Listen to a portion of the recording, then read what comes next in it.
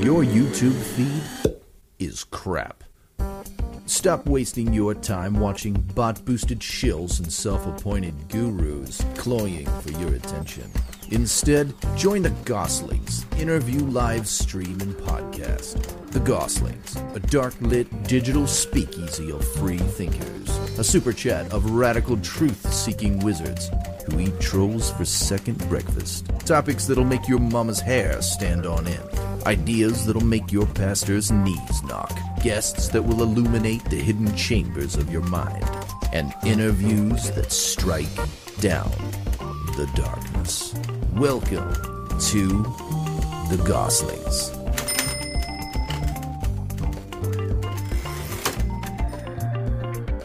One of the things that we've always admired is your inability, or not inability, your refusal to really try to convert people. You know, you just kind of present the information. However, there's been a paradigm shift for you lately. Yeah. It seems like so.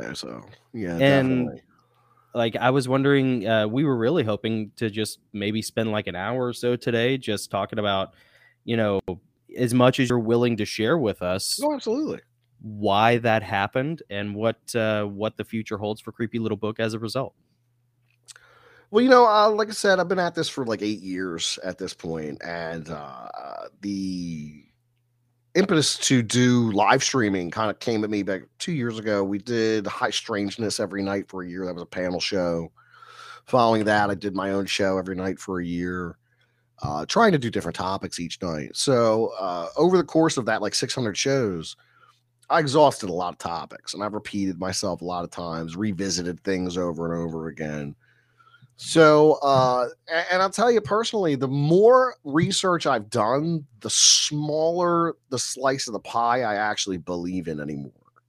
Oh, really? I kind of approached all this. I had originally started by researching the Cave of the Alchemists in Philadelphia. And that led me down this road into the Renaissance and ancient alchemy and Hermes Trismegistus and the occult in the ancient world. And it's been a fascination. But at the same time, you can only beat the horse until it's so dead. Seeing it's so dead.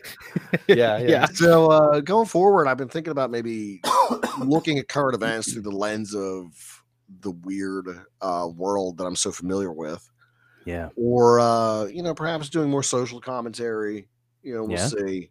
Because I've never been in the business of trying to convert people to believe anything or disprove anything. Right. It's always been about presenting the information. I always felt like my opinion on this stuff was kind of secondary or tertiary, at most. Yeah. So, educating people on these things was kind of the impetus that drove me to dive into it in the first place. I knew a lot about two things coming into YouTube: comic books and weird stuff. So it came down to that. Initially, I wanted to do a show with a puppet. So I did a lot of research into puppets.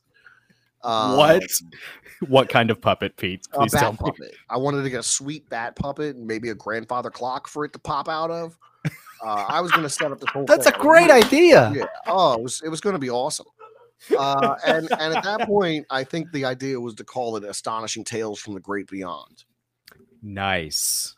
Yeah. I didn't wind up with that name. In hindsight, that was a pretty good name. That's pretty good. But I was going to call it Astonishing Tales from the Great Beyond. There was going to be a puppet. It was going to be essentially the same thing, but just geared in a more kind of comedic sense, I think. Yeah. But I'm no effing comedian, so I try my best, but I'm not necessarily a funny guy. So, I kind of ditched the whole puppet idea. I still glance at fancy puppets from time to time, and I follow a couple of YouTubers that are puppet people. Puppet Pete. There are puppet people out there on YouTube. I don't know. There's a whole puppet subculture. This is horrifying news. Yeah. Oh my God. Yes. Have you ever checked out any of the SCP Foundation stuff on YouTube? Absolutely. Mm-hmm. There's one of the creepiest ones. It's kind of like 4chan, creepypasta kind of stories that people make up, and SCP Foundation is really interesting. But there's one with the ventriloquist dummies, where they all have the souls of you know, the husband and wife, and the husband killed the wife and like stuffed the parts into one of the puppets. And like, yeah, dude, as a puppet guy, Pete, you gotta, I don't remember the name of it, but you gotta look up like, I'll have to check it out. The puppet SCP Foundation thing. And there's a theory that says that SCP Foundation is like not entirely fiction, by the way. I'm sure there is, but I mean, there's tons of theories that go along with all this kind of crazy stuff. There's some YouTubers I follow that like, you know, they actually out weird me, you know, and it's to the point where I'm like, maybe I should just be doing this, you know, like I should just be copying this content word for word at this point. Yeah, right. Because I watch it generate like a juggernaut's worth of hits and like likes, you know, like it's really out there for some of these channels. But I never wanted to be at the point where I was like making stuff up on my own and just going out there with fiction to give people whole cloth that I cooked up. You know, it's another thing to research what other crazy people have cooked up over the years, but I'm not inventing this stuff myself, you know? Yeah. You're more of a curator of That's the kind of how I feel about it. Like I wanted to establish an online library of esoteric and extraterrestrial content. Yeah. That was the goal from the beginning. Man, I would say mission accomplished, because if it weren't for you, I mean, I talked about it last time, but if it weren't for you, I would have never heard of the Ark of Gabriel. Yeah.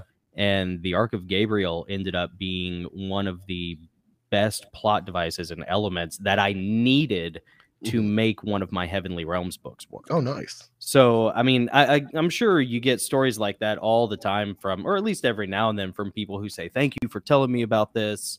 You know, thank you for opening my eyes or illuminating me to this. But I mean, I will tell you from, no, not really. No, last couple comments I got were like, dude, you really let yourself go.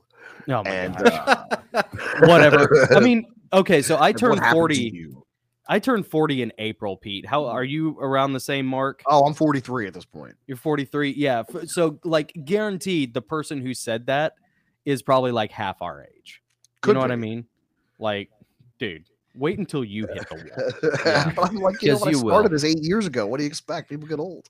Right. People get old. Also, you're a family man. So like, and you do your live stream like pretty late at night. So you ever notice how when you get online, when you get on Instagram, when you get on YouTube, whatever. Also, you're handsome, and you're looking at, you know, you got all those like fitness gurus, you know, and they're like, you, no matter what your age, you can have a body like this. Yeah, if you have enough, you know, HGH. Every one of those people are in their 20s. Every one of them. Yeah, all the fitness influencers are influencing from a position of being in their 20s. That's their big achievement. They're in their prime. I mean, it's like, oh, look at me. I'm in my 20s. I look great. Yeah, but you're broke and you're crazy. You don't know what you're doing with yourself. Right. And we have that's the trade-off. That's the trade-off. You look good, but you're a mess. Yeah, you're a mess. And well, there's that funny meme that's like it's from a girl's perspective. You see it on Instagram all the time. It's like, oh yeah, no, you're like in really good shape, you know, Christina. Yeah, you're 24, like, or 22. Like, I could eat a donut and get 3 hours sleep, you know, and still look like you when I was in my 20s. Come back to me when you're 35, you know, and looking like that, you know. But yeah, it just, you know, there's no pleasing the internet. No, there's no pleasing the internet. It's an absolute beast. And plus, like, all those like old dudes who are, you know, like Liver King, you know, like there was the whole like Liver King blow up that happened a while back, you know, where he's like, dude, if you just eat raw liver and raw organs and drink, you know, whatever pig blood and, you know, like throw spears all day, then you could be like me, you know. And it's like, and he's just like roided to the tits, you know. He's like lactating HGH, you know. And does it ever like, so, and like that's a microcosm of like everything that's wrong with the internet and monetization, right? So like, do you ever hit this point where you get like really jaded and cynical with the internet, where it's like everything is fake, like everything I look at is just like phony baloney? You know, I watch a lot of YouTube. I've kind of given up on TV and movies. I listen to podcasts and I kind of watch YouTube. So that's really where I get most of my entertainment. I like a lot of live content. Really? Yeah, I really enjoy live content. So I watch a lot of that. Like, just depends on who's on. I don't really care as long as they're droning on about something. It reminds me of the radio. I've always been a big fan of radio ever since I was a kid. I wanted to be a DJ. Yeah. Although terrestrial radio is basically dead at this point, you know, YouTube is a way for me to kind of live that dream. Yeah. You know? But ever since I've been like 13 years old, it's all I wanted to do was get behind a microphone and talk. Were you a fan of Art Bell back when? Oh, I loved Art Bell as a kid. Yeah, Art Bell, the Grease Man, Howard Stern, John Lander. There were a lot of great DJs in the metropolitan area, and a lot of great DJs just at the time. Yeah, you know, that era was just great for radio. Really great for radio. And I've always appreciated the medium, and even though it is a dying medium, it's something I still appreciate. We kind of feel the same way about typewriters and like paperback books, you know, and it's kind of that same vibe of like, it's a dying medium, but at the same time, like, it's a much more pure medium. Maybe life was a little better back then. Like, I was watching that Johnny Depp occult movie, The Ninth Gate, last night for the first time in forever.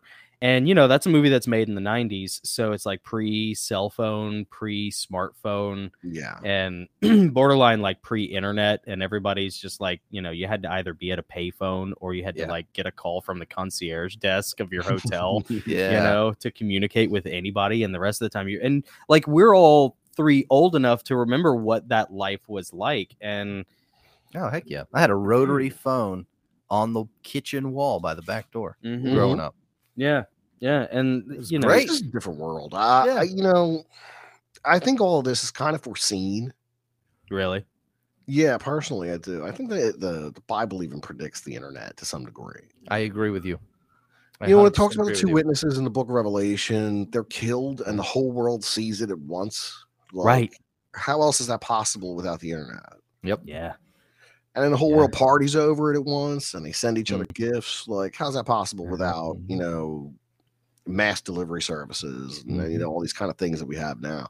Yeah. So yeah, I think there's even a little aspect of that. Like, you know, who knows what John of Patmos was seeing during those visions and how we can extrapolate from what he saw and apply it to our modern world. But, you know, there's nothing that compares to that idea of these two men that are going to get killed in the street and the whole world sees it at once. Right. How else is that possible? I can't reconcile it otherwise. Yeah. You know, and even though this was something that couldn't have been like really predicted prior to, you know, I think prophecy is something you can't really see until it's come to pass, you know? Yeah. Yeah. The prophecy game is such a tough one to stay in. You know, you can get in on the game, you know, and you can, you know, make your nut, you know, staying in on, but man, the second you can make your claims. Yeah. The second, like, things don't go right. Yeah. Yeah. Well, and you have a religious background. Right. I was a parochial school kid, 12 years. Really? Okay. Yeah. Okay. Yeah. So have you, with the paradigm shift that we've noticed in your, I guess, last 3 videos, but definitely there were a couple in there in the past month or so that you made that were very different, where it kind of seems like you are, you know, no longer just a 30,000 foot view observer. Kind of feels like you're getting into the trenches a little bit. Feels like that, you know, like it's a thin line, you know, you're like dancing on a razor's blade. Yeah. Because you don't want to get to the point where you alienate everybody who's followed you, you know, thus far. Right. Sure. You know, it's really, and that's kind of where I'm at. Like, am I ready to rock the boat and how hard am I going to rock it? You know, also there's the platform itself. Right. We deal with that all the time. Yep. You know, you just have to word everything so carefully to avoid any problems. I mean, thus far I've been good. All these years, no strikes, no problems. Really? Yeah. They took down a couple videos, and I've taken down a couple videos. What videos did YouTube take down? I think they took down one of my 2016 Trump videos. Oh yeah. I took down my Q video. Really? Yeah, and it was old. It was really old, but I didn't want to get the problems for it. So I took it on my Q video. Yeah. It was like from the third day the Q was a thing, like legitimately, like 3 days into QAnon, I was like, this is fake. Yeah. And here's why it's fake. You can still find it on other platforms. I have uploaded it to other, video platforms. It's just not on YouTube anymore. I compared it a lot to, Daniel and how, they wanted him to bow to this idol, and they're like, we're not going to bow to your idol, Mm-hmm. And I made a lot of comparisons to the book of Daniel and the cult of QAnon in that video, but wow, it's something I didn't believe in from the jump. It's just nonsense. Wise, very, very wise, because I know a lot of very patriotic people who really got hooked in on that. Yeah, me too. Oh yeah, same here. Yeah, I thought that was nonsense from the start. I mean, like, they were making claims that within 3 days were baloney. Right. So that's kind of where I took it right from the jump. Yeah. It almost had that, to me, it had that same vibe as like the prophecy guys who are like, send us all your money because, in a month the comet's coming and we're all going to go to heaven. The date setters, the date setters. Yeah. Yeah. The date setters. And then, the date comes and goes and it's like, 10 days of darkness and they're hanging everybody in Guantanamo Bay. And it's like, are they really? Because I just saw AOC and Matt Gaetz like talking, on the Senate floor about like, like this kind of, this is dumb. Yeah, it's far beyond the pale. They keep people in a perpetual state of expectation, of anticipation, of something that would never happen, but like keeping them on the edge. Yeah, but that's a temptation with stuff like that. Is like, they want you because they know you want it. So like that's how they hook you. And then before you know it, you're buying gold and my food pillow. Buckets. Yeah, I 3 years later, you still think it's going to happen. Did you really? Yeah, they contacted me to be a sponsor, and I was like, all right, why not? So I knew I was moving food buckets, but they weren't really throwing the cash my way for moving all the food buckets. Oh, really? So I was like, look, I'm not doing this anymore. Like, I don't really deal with sponsors too often. There was some cereal company too to try to get me to sponsor them, like breakfast cereal. Yeah, there's some kind of like they're popular. I've seen like Toy Galaxy sponsor them and some other bigger channels. Apocalypse Loops. Yeah, they're like keto-friendly adult sugar cereals. No sugar, keto-friendly. Oh right, yeah. Creepy little book, as brought to you by Charmin toilet paper and Honey Bunches of Oats. I never really found the right kind of sponsors. Like I've had a couple here and there over the years, but yeah, what kind of sponsors would you like if you could, pick and choose? Pizza places. I want all the pizzas. Send me free pizzas day and night. Yes. Pizza sounds so good right now. Yeah, give me some of that Little Caesars money. Dude, when you're making Little Caesars money, you've made it, man. You've arrived. Yeah, that's right. Quit your job. Yeah, give me some of that Papa John's money. Yeah. So it seems like part of what has caused the shift for Creepy Little Book has been burnout. And maybe burnout's not the right word for it, but just that's definitely the right word. Yeah. Is it? You feel burnt out, kind of? Yeah, I mean, how much can you talk about this stuff, until something new and fancy happens? And there's other guys out there that have been covering the new and fancy stuff, but it's been so far-fetched. Yeah. I can't even touch it. Like something that's just too beyond the pale for me. Has there ever been well, especially where you're at now, has there ever been the temptation to be like, okay, I got this like short list of like ultra wild topics and I'm on my way out with this side of the content anyways, so like I'm just gonna go for it, baby? Like, have you ever been tempted? I was gonna burn the whole channel down, I'd make a slew of videos before I did, and let the chips fall where they may. But I don't see that happening in the near future. There's tons of topics I'd love to talk about. There's like Kyle Odom I always wanted to talk about, but I don't think it would be popular on the platform. Who, I don't know who that is. Kyle Odom was a guy who tried to kill a priest for being a reptilian. He wrote a big manifesto, sent it to the president, sent it to the news. Oh, nice. You know, I'd really like to talk about a story. It's almost comical in a way. Wow. You know, somebody got shot and hurt, but, you know, fortunately the priest lived. But it's just a weird story about this guy who thought reptilians were after him, and then he shot a man because he thought he was a reptilian. Wow. Dang. I mean, what if he was? So either he was fighting the Martians and saving us, or he was, you know, absolutely out of his gourd. One way or the other. It's an interesting story, but the details of it are, I say it's comical because there's a weird sexual aspect to it where the aliens were, you know, entering his mind and making him feel certain things. And I think that's why it's not appropriate for YouTube. Well, and you try to keep it at like a really healthy, like PG-13 too. Absolutely. Like I don't really curse very often. You know, I don't get into gruesome true crime stuff. You know, when I was a kid, being 10, 11, 12, 13 years old, I was really immersed in shows like Unsolved Mysteries and In Search Of. You know, the kind of nonsense the History Channel used to pump out back in the day, the classic History Channel pseudoscience documentaries of the 90s.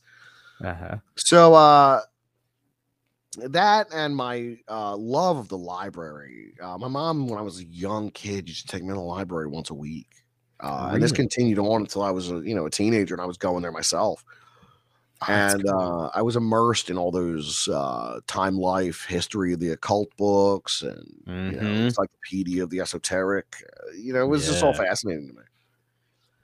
So I feel like, you know, 20 years on, with this topic always being like part of my life, and having had made a successful side hustle out of it here on YouTube, you know, there's so much I'd love to talk about, but so much you just can't.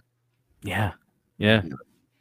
We encounter that problem. I've considered doing exclusives on other platforms, but I've been having my own issues with driving my subscribers from YouTube to, you know, some of these alt tech platforms. You know, I'm not seeing people making the migration. Right. But, you know, maybe that'll come in time. Yeah. Everybody's really hesitant to do that. Like, even I find myself being the same way. You know, like whether it's like the political stuff like Crowder and Timcast, you know, if they say like, hey, we have like exclusive content on Rumble, even though it's free, it's like all you got to do is like scroll down, click the link, you know? Yeah. And yet, like, I find myself being guilty of it where I'm like, I'm good. Yeah. Well, YouTube's a better search engine. Often. Yeah. You know? Yeah. Even to watch, I'm just so trained to turn on YouTube and see what's going on there. Yeah. Well, and you know, until YouTube starts tightening the noose around their community guidelines, they're going to allow just enough here to wet people's whistle. Yeah. You know, to keep those content creators on the platform and their viewers. But if they were to get more restrictive and drive them off, then it might be easier to get people to make that transition. Could be. You know, I don't know. Like, I've watched channels that started like way after mine. I'm not going to mention any names here. There's one I follow that started like, you know, and in 2 years they've amassed like 300,000 followers. They put up shorts that get 28,000 views. I hate them. And you know, they're just black. And I'm like, wow, I've done all these videos myself before. So you know, it's like, I know. I feel like if I had started a couple years ago, after this whole click the notification bell thing, the whole click the notification bell thing really screws me up. Yeah. Because I had amassed a pretty sizable amount of subscribers before that came along, who have never kind of revisited and clicked the bell. You know what I mean? Like it was just a way to kind of, I don't know. I don't even see the purpose behind it. Yeah. Like if I subscribe to a channel, I want all the content. I don't need to click a stupid bell. Right. Yep. Why do I have to have the extra step? Exactly. Yeah. And it's an extra layer that they add to, like, basically cut people off from, watching, whatever it is, because now you have to be notified if you want to like catch it in time. And even if you do click the bell, even if they do click the bell, they might not get a notification. No, I never get a notification. No. Ever. On any. I got a comment the other day. Somebody told me they hadn't seen a notification from me in a year. Wow. And that they saw one of my old videos in their feed and decided to check to see if I still had a channel. Jeez. Yeah. Dude. I mean, here's the thing, Pete. You got a pretty sizable subscriber base, so I think you've maybe made a lizard mad in the YouTube base. It happened back in 2016. Like, I can tell you when it happened because the drop off was significant. Like, really, I put up a video and get 30,000 views on a video and get 600 views on it. And the content didn't change. It was like there was something that shifted in YouTube. Yeah. So I've been fighting against the algorithm ever since. It's like they're gonna have to kick me off. Like I'm not gonna quit. Yeah. That's what I like to hear. Yeah, make them slay you. Exactly. Don't retreat. Well, we've been around for 2 years. We haven't quit. There you go. Look at our success. We have 1,500 whole subscribers now. Every one of which we love, by the way. Yeah. Well, but what's crazy is it took us, because we got a couple channel strikes. Oh, you know what? I got to get to our buddy's question. Yeah. So we have a Patreon member who, for certain levels, we let them ask questions, or submit questions to guests. And we were talking about you. I communicate with him on the back end, and he's become a really big fan of your channel lately. Oh, that's great. And he goes by on YouTube. He goes by America in Cars, and really nice guy, really interesting dude. We have a lot of fun talking. Very smart, and he wanted to ask, do you think that a lot, if not all, of the math used in advanced physics, astronomy, etc., is the product of demons? He calls it demon math because Tesla said, quote, "Today's scientists have substituted mathematics for experiments, and they wander off through equation after equation and eventually build a structure which has no relation to reality." What are your thoughts on that, Pete? All right. So this reminds me of a video I did, honestly. The Sorceress Algebraic. Yes. So essentially how this story goes is that in Philadelphia in like the 1880s, 1900s, turn of century kind of time period, there was this woman who was a math instructor at a prestigious Philadelphia university. And that she was involved in some pretty advanced mathematics to the borderline where she was kind of like working with the occult. Yeah. And essentially how this story goes is that some students walk in on her one day and there's all kinds of flying around the room and portals opening up, vanishes in the thin air and never to be seen again. Whoa. Yeah, something like that. It's this video's years old. And I'll tell you what, I found it on Craigslist and reached out to the person who posted it. And I was like, can you fill me in on more of this story? Yeah. Wow. And they never got back to me. I did research on like the names and places that were present in the story. I don't know how true any of it is. I'd never heard of it before it was posted on this Craigslist thing. I don't even remember how I came across it. I think I was looking up classic cars on Craigslist and came across this crazy story. Awesome. Yeah. Oh, I'm always looking at old muscle cars on Craigslist. I'm like, oh yeah. One of these days, I'm gonna get me an old muscle car. Oh, dude, America in Cars is gonna love you for that. Yeah. Yeah, but they'll probably be outlawed by the time I'm old enough to afford one, and my kids won't grow up. You know. Yeah, it'll be like that scene in that movie Mission to Mars where they're all like all the astronauts are hanging out, like the night before they launch, and they're hanging out in one of the few cars that runs on fossil fuels anymore, and it's like some big collectible. Yeah.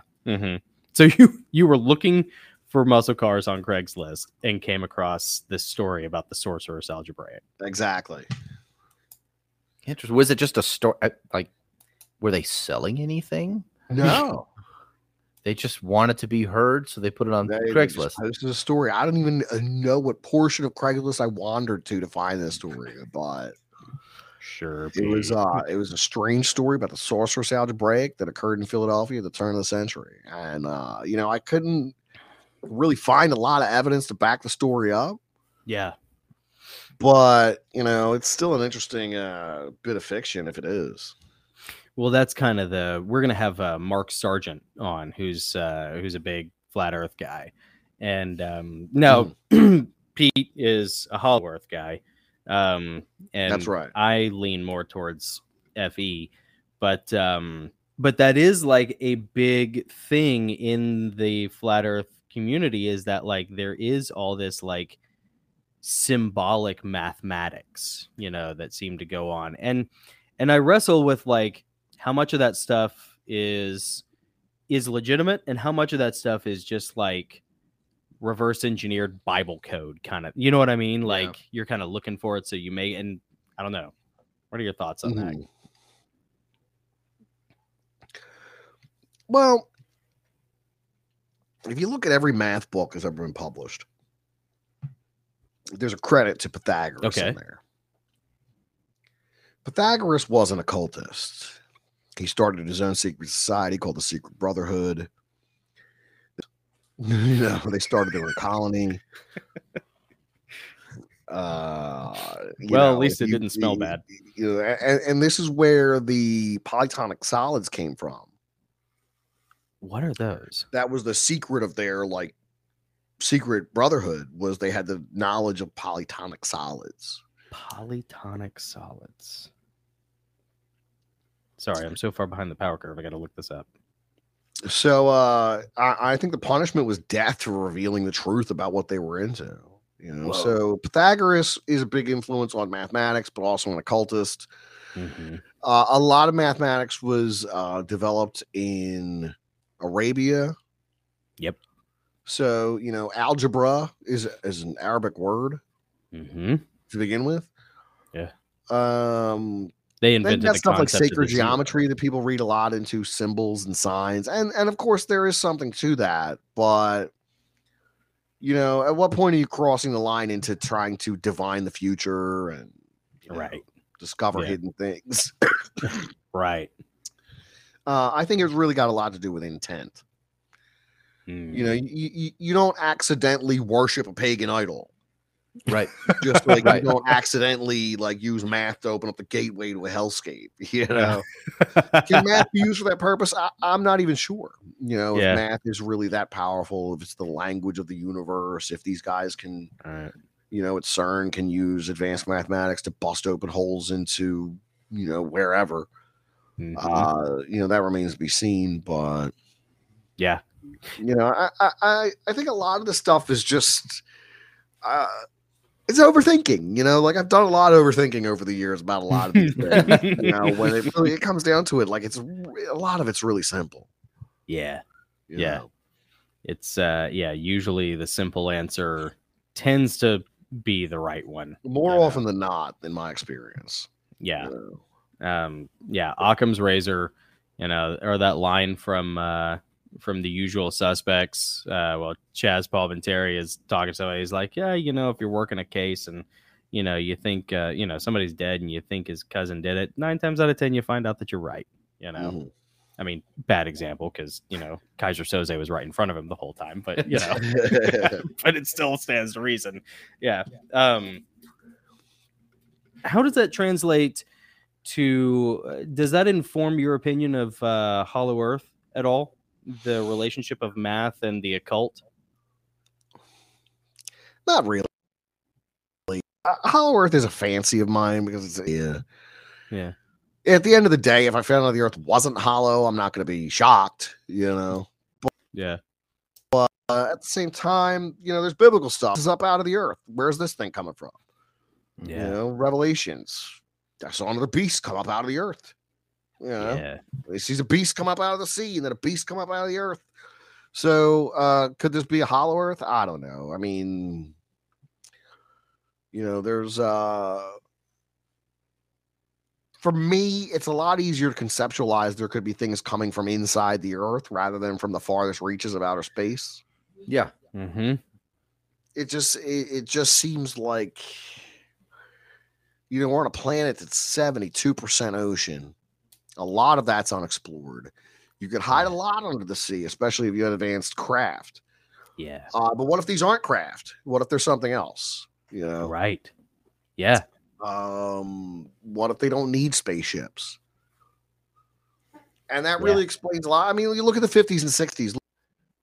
Look at like Billy Meyer's UFO photograph. They look like hubcaps and trash can lids thrown up in the air. And They do. Right. they really do. But I mean, he was a one-armed guy on a mountain all by himself. I don't know how he took the pictures, but they're kind of hard to debunk, even though they all look like fake. They look like models. Yeah. But all during that time period, that's what you see reported: saucers, cigars, metallic craft with inhabitants. Even Betty and Barney Hill reported they were like Germans on the ship or something. Really? Yeah, they were like humans. Oh, that's weird.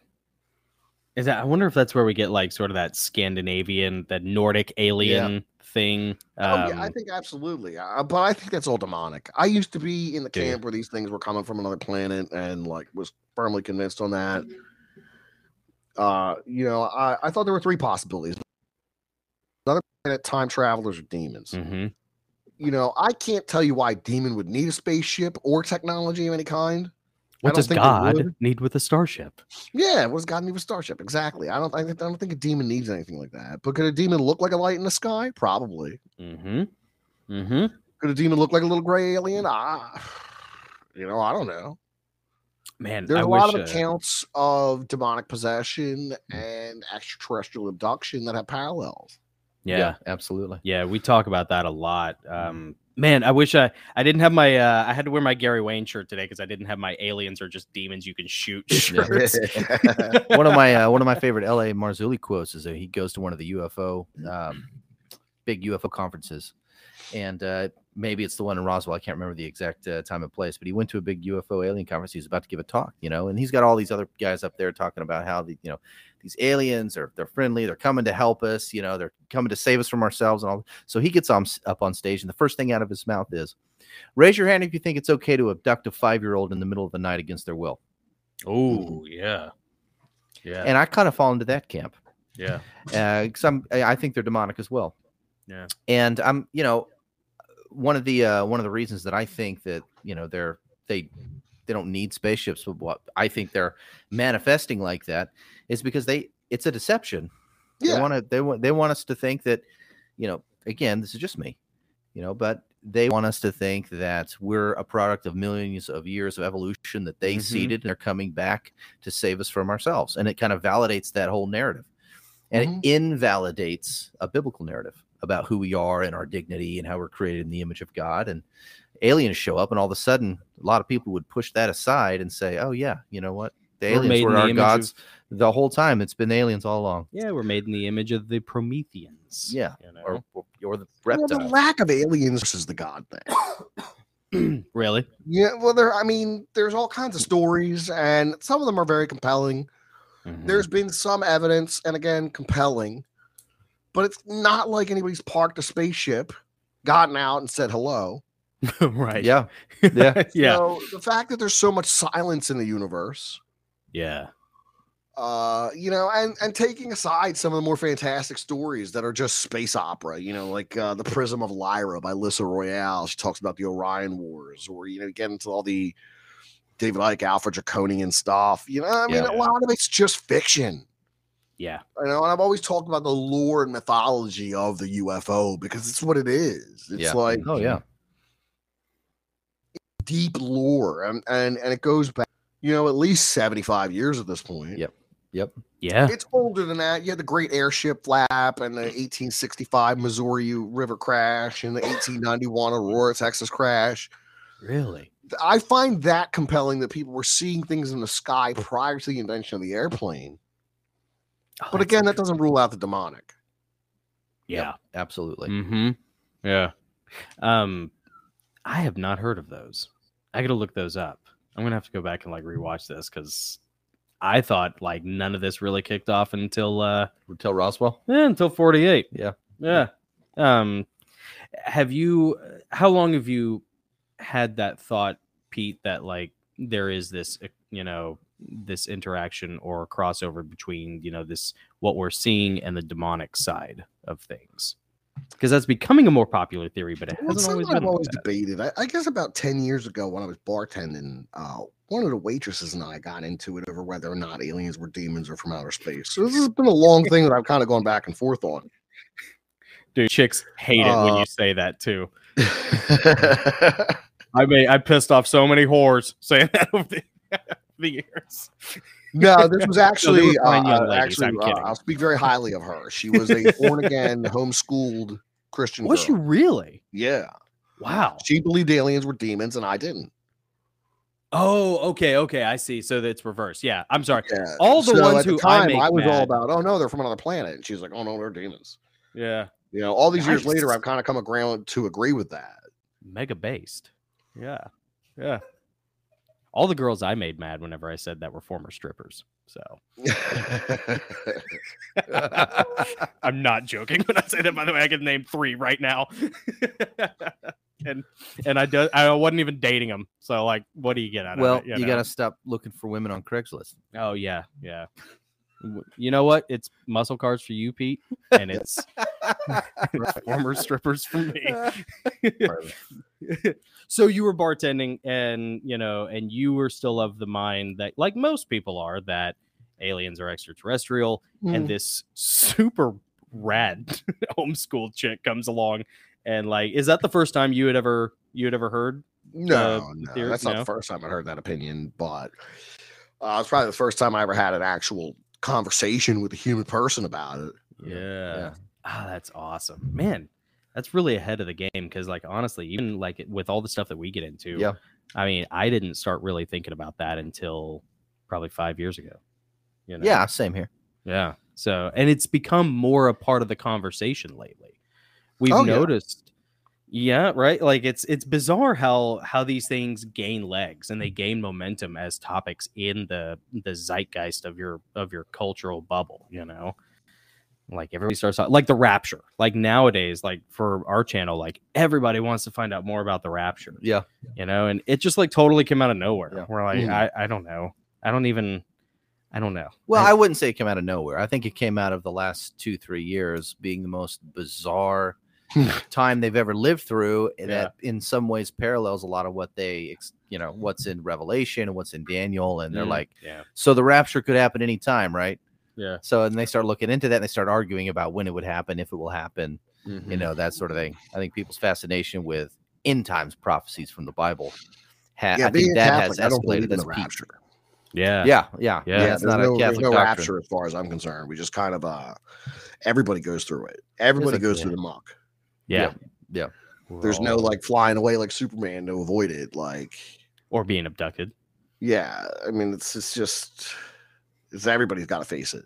Yeah, the final judgment, the judgment of all mankind. It's not like as far as I'm concerned, what was there 24 elders up there and some saints that watch over all of that when it's going down. But the ones that are martyred are already there, and the ones elders that are martyred, but everybody else stands and faces judgment. So like the rapture is a relatively new doctrine of eschatology that was cooked up by evangelicals in the 1880s.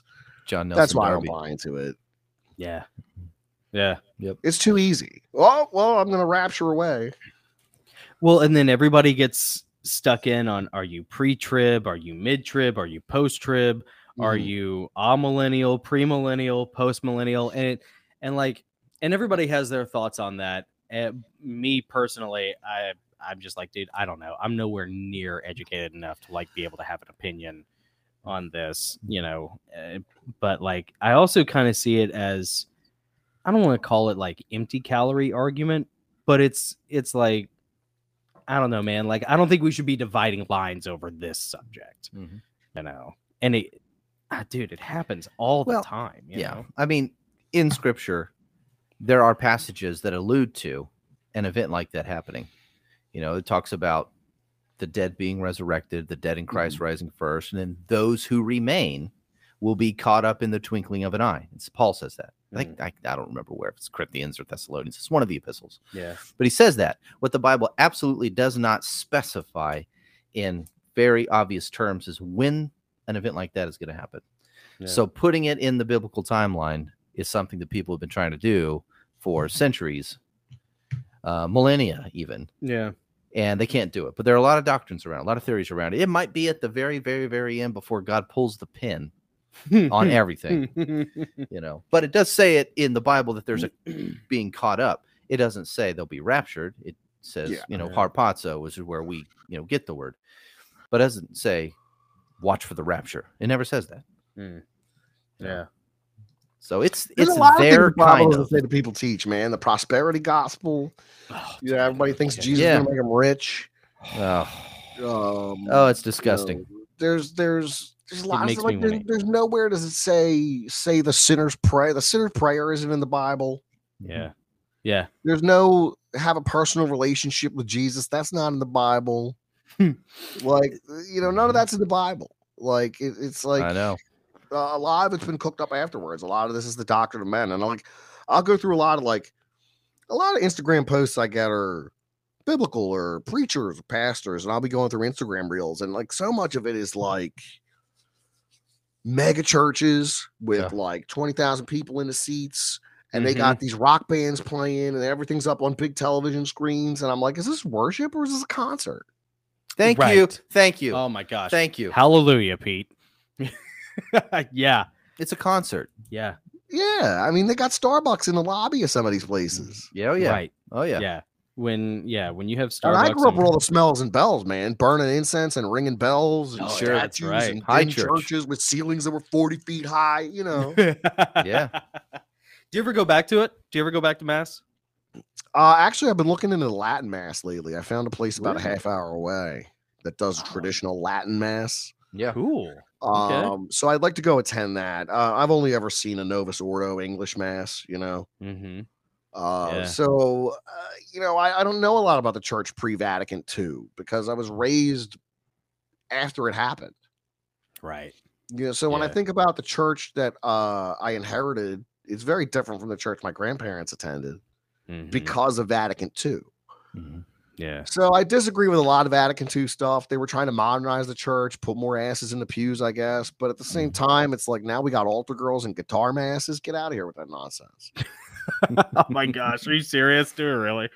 Oh God, yeah. They got altar girls now. They got women Eucharistic ministers, and I follow this guy. His name's Dr. Taylor Marshall. He stays on top of a lot of this stuff going on with the Vatican. He wrote a book called Infiltration about how the Vatican's been infiltrated. I did a video on this too. It's called The Fifth Column.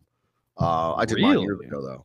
About how the Vatican was infiltrated by Freemasons in the 50s, and they put in their own pope, and it's kind of been, questionable ever since. I'm really interested in attending the Latin Mass only because I've never seen one. I've seen them on YouTube. Yeah. But I've never been present for one. And I think that if you've ever attended a Catholic Mass, so much of it is it's based on Judaism in a lot of ways with the reading of the scriptures. Then you get about 10 minutes where the priest does a little reflection on the scriptures. And then you get into the sacrifice of the Mass and the whole, Eucharistic part of it. Because Catholics believe in transubstantiation. And that's the idea that, the bread and wine physically become the body and blood of Christ. Right. Mm-hmm. Yeah. Interesting concept. Yeah. And, and there's the rational, almost materialist part of you that's just you dismiss that. You're like, yeah, whatever. But at the same time, what do you believe? Do you take, because I sort of became an atheist apostate for 5 years in my late 20s when I was taking ordination. I was going through ordination class from a really intellectually slightly progressive pastor here in Tennessee. And that intellectual approach kind of actually led me to walk away from all of it for 5 years. you know, because you reach that point where you can't rationalize some of this stuff. And that's what like faith is for. It's that which surpasses all understanding. That's right. So if you're leaning only on your Absolutely. understanding, that's a dead end. You're racing for a red light, you know? And so like, but then when you come back around to it and you start re-engaging with what you had abandoned, you know, or walked away from, you come to it with this humility of like, well, I believe all this other stuff. Like I believe, you know, by sheer virtue of the fact that I'm a Christian, that I'm a Bible believing Christian, you know, I believe in the resurrection. I believe Jesus walked on water. I believe in the flood. I believe in, you know, the Sodom and Gomorrah and the pillar of salt. You know, I believe in Revelations. So like in the grand scheme of things, how crazy is transubstantiation? Really? You know, I mean, it's a fair question, you know, so. And it, I mean, as far as Catholicism goes, it is the source and summit of the religion, you know, like the belief that that little piece of bread becomes God and that you can take this into your body and have this, you know, union with God. Yeah.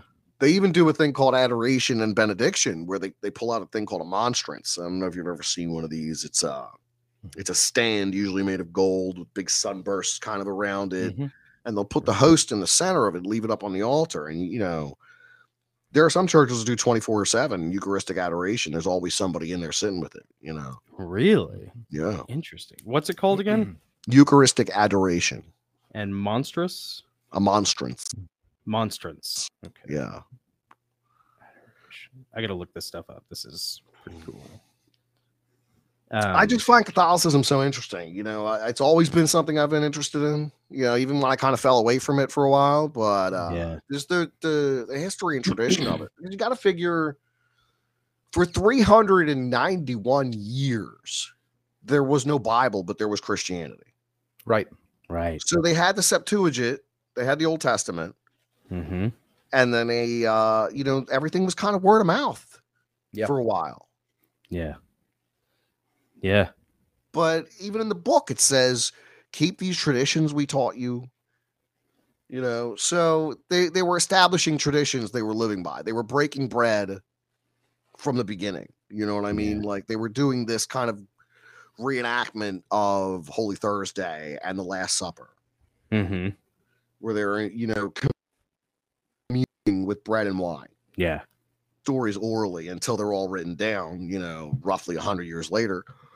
And of course, scholars are going to tell you that these books are not attributed to, they're supposed to be attributed to, but I don't necessarily agree with that either. I think Matthew was there. I think, you know, John was there. I think Peter probably dictated his epistles to somebody else because he was probably an illiterate fisherman who didn't have time to learn to read at any point in that 5-year span. Yep. But he knew how to sushi up an ear. Yeah, yes, he did. He sure did. And that's the kind of thing that consider, you know, people want to think that these guys were primitive and were just falling for anything. But like I said, these guys were cowards who ran away. Yeah. And then go on to die for everything they believed in. Right. You know? Yeah. So something changed there. Something changed them. And I don't know if that's, I mean, maybe it's because they saw him alive afterwards. Like, I believe they saw. I've been through so much of mythology. Christianity is very different. And you'll see zeitgeist and other things that try to like conflate Christianity with paganism. And a lot of times they try to do it through the church. Because the church does have weird traditions. The church does put up statues. The church does do things that seem to be different to the outside viewer. But if you go back into the first 100 years of Christianity, they were painting pictures of Jesus on walls and caves where they were having secret meetings and doing their masses. Yeah. Yeah. What do you think for you, Pete? Because I've had those experiences too, where it's like, you know, you can, when you're in the office, when you're in the cubicle farm, you can mention any deity and any religion. But if you mention Jesus or if you quote scripture, the room gets like everybody puckers, you know, and it's still that way. Yeah, it's still that way. And that's one of those things that it's one of the very few things that actually reinforces my faith in Christianity is that like, okay, Why is that one a problem to the world, quote unquote? What is it for you that gives you pause with Christianity? It's a religion that goes against every natural desire that man has. Yeah. So, you hear people say it's a man-made religion, and why does it go against every natural desire you have? Right. Why do you have to give up every natural desire? All your proclivities, all your desires, all your interests, all this stuff go against this religion. Yeah. And we're not talking about something like the Eleusinian mysteries. We're not talking about something like Zoroastrianism. We are talking about a religion that is so radically different and inclusive. Right. Like people say Christianity, they say all these things about Christianity, but it just really, a lot of times people speak on Christianity and they have no idea what they're talking about. They've had a bad experience with church, or they had a bad experience with their parents, or, they feel like God owes them something. Yep. But I don't look at it that way. I'm just happy to wake up every day.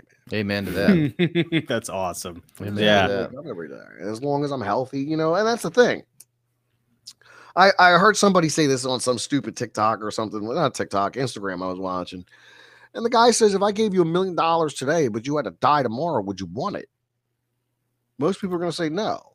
So time is worth more than money. Yes. Yeah. Obviously. And then he said, okay, so what if I said you could live for 1,000 years, but you're going to be sick every day? Well, who wants that? So health is worth more than time. Yeah. So when you kind of prioritize these kind of things, everything else seems so insignificant.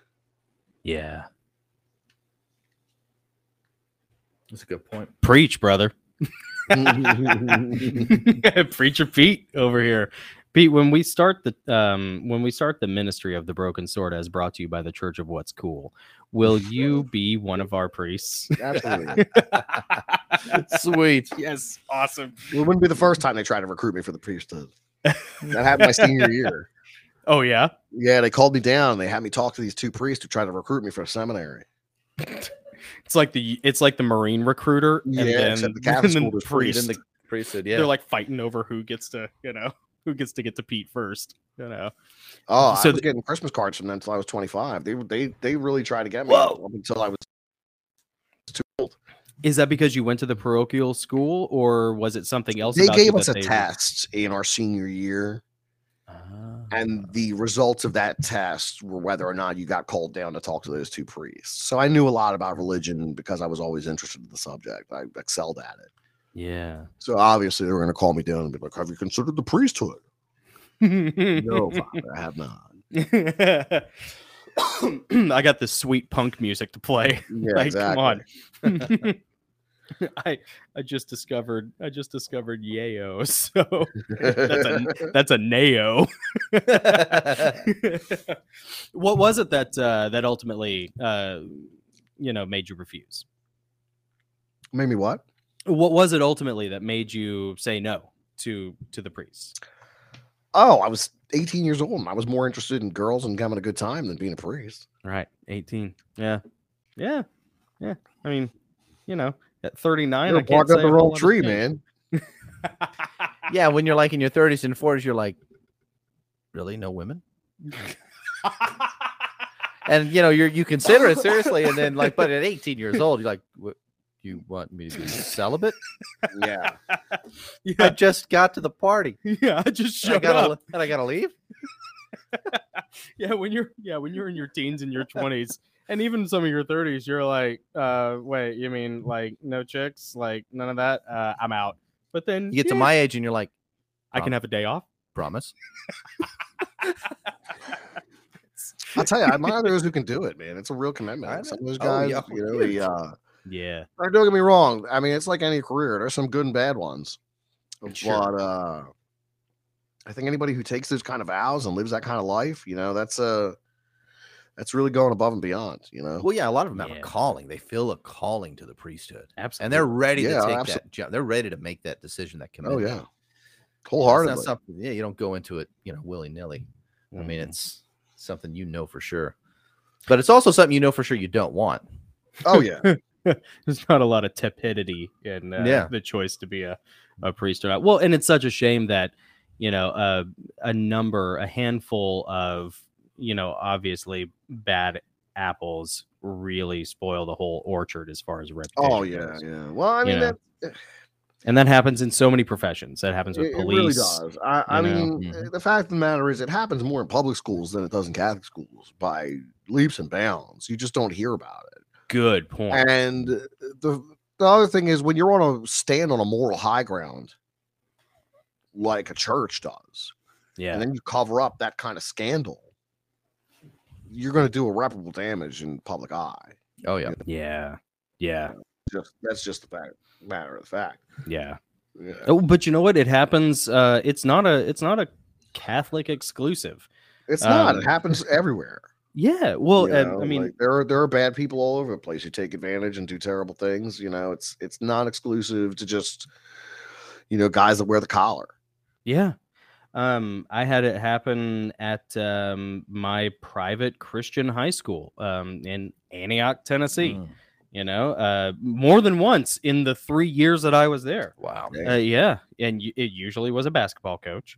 And, and so, you know, and at some point, you know, the basketball coach, I mean, truly, like it was actually maybe all three of them were in basketball. Like they did a bunch of other stuff too. But yeah, all three of them, like in the time that I was there, they all got caught, you know, with girls, and every one of them, you know, got the boot. And so it's not, you know, it's not something that is just Catholic. It happens all the time in the Protestant church. It's just no one talks about it because, well, first of all, the Catholics are doing it too. So like you can just like, oh, but look at those guys over there, you know, and like no one pays attention. But then also, you know, Catholic, like priests have the stigma, the societal stigma of being celibate and not marrying. Whereas like on the Protestant side, it's like, you know, oh yeah, you can still be married and do that, you know. And then most priests don't even wear their kind of priestly clothes anymore in public, you know. Really? Like the barbershop I go to, or used to go to, I still follow them on Facebook, and they have a couple priests from the Catholic high school come in and get their haircut there, but neither of them are in the black and the collar. They don't wear them, you know. Like, wow. Priests don't go around dressed like that anymore. They just wear street clothes, you know. Yeah.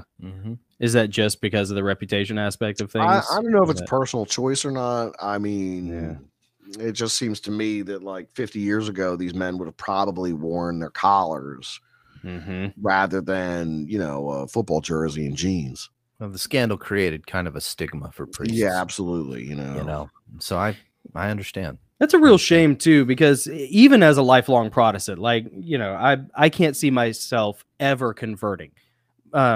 But still, I see a priest walking out, I see the collar. I'm like, that is a pillar of stability. Yeah, you know, made of a cloth, you know. Yeah, it's cool. Like I don't know, you know, and we all have our issues with all that different stuff. Oh yeah, absolutely. But still, like at the end of the day, like I think it's a net positive. So, anyways, okay, Pete, dude, this was so much fun. We always enjoy having you on. Creepy Little Book on YouTube, Creepy Little Book on Twitter, and Creepy Little Book on Instagram. Is there anywhere else where our audience who may not have on all the alt tech platforms too, so you can check me out on places like BitChute and Odyssey. I have not set up a Rumble page yet, but you know, maybe in the future we'll see about that. Yeah, cool. Hey, if you guys have been enjoying this interview and you'd like to hear the rest of it, including some really down and dirty stuff that we're not allowed to say here on YouTube, head over to patreon.com/thegoslings. We'd love to have your support there and share exclusive content with you. That's right. Keep it cool. And remember, these are interviews that strike down the dark. They do indeed strike down the darkness. They strike down all the darkness. That's right. Strike it down hard. So hard. So hard.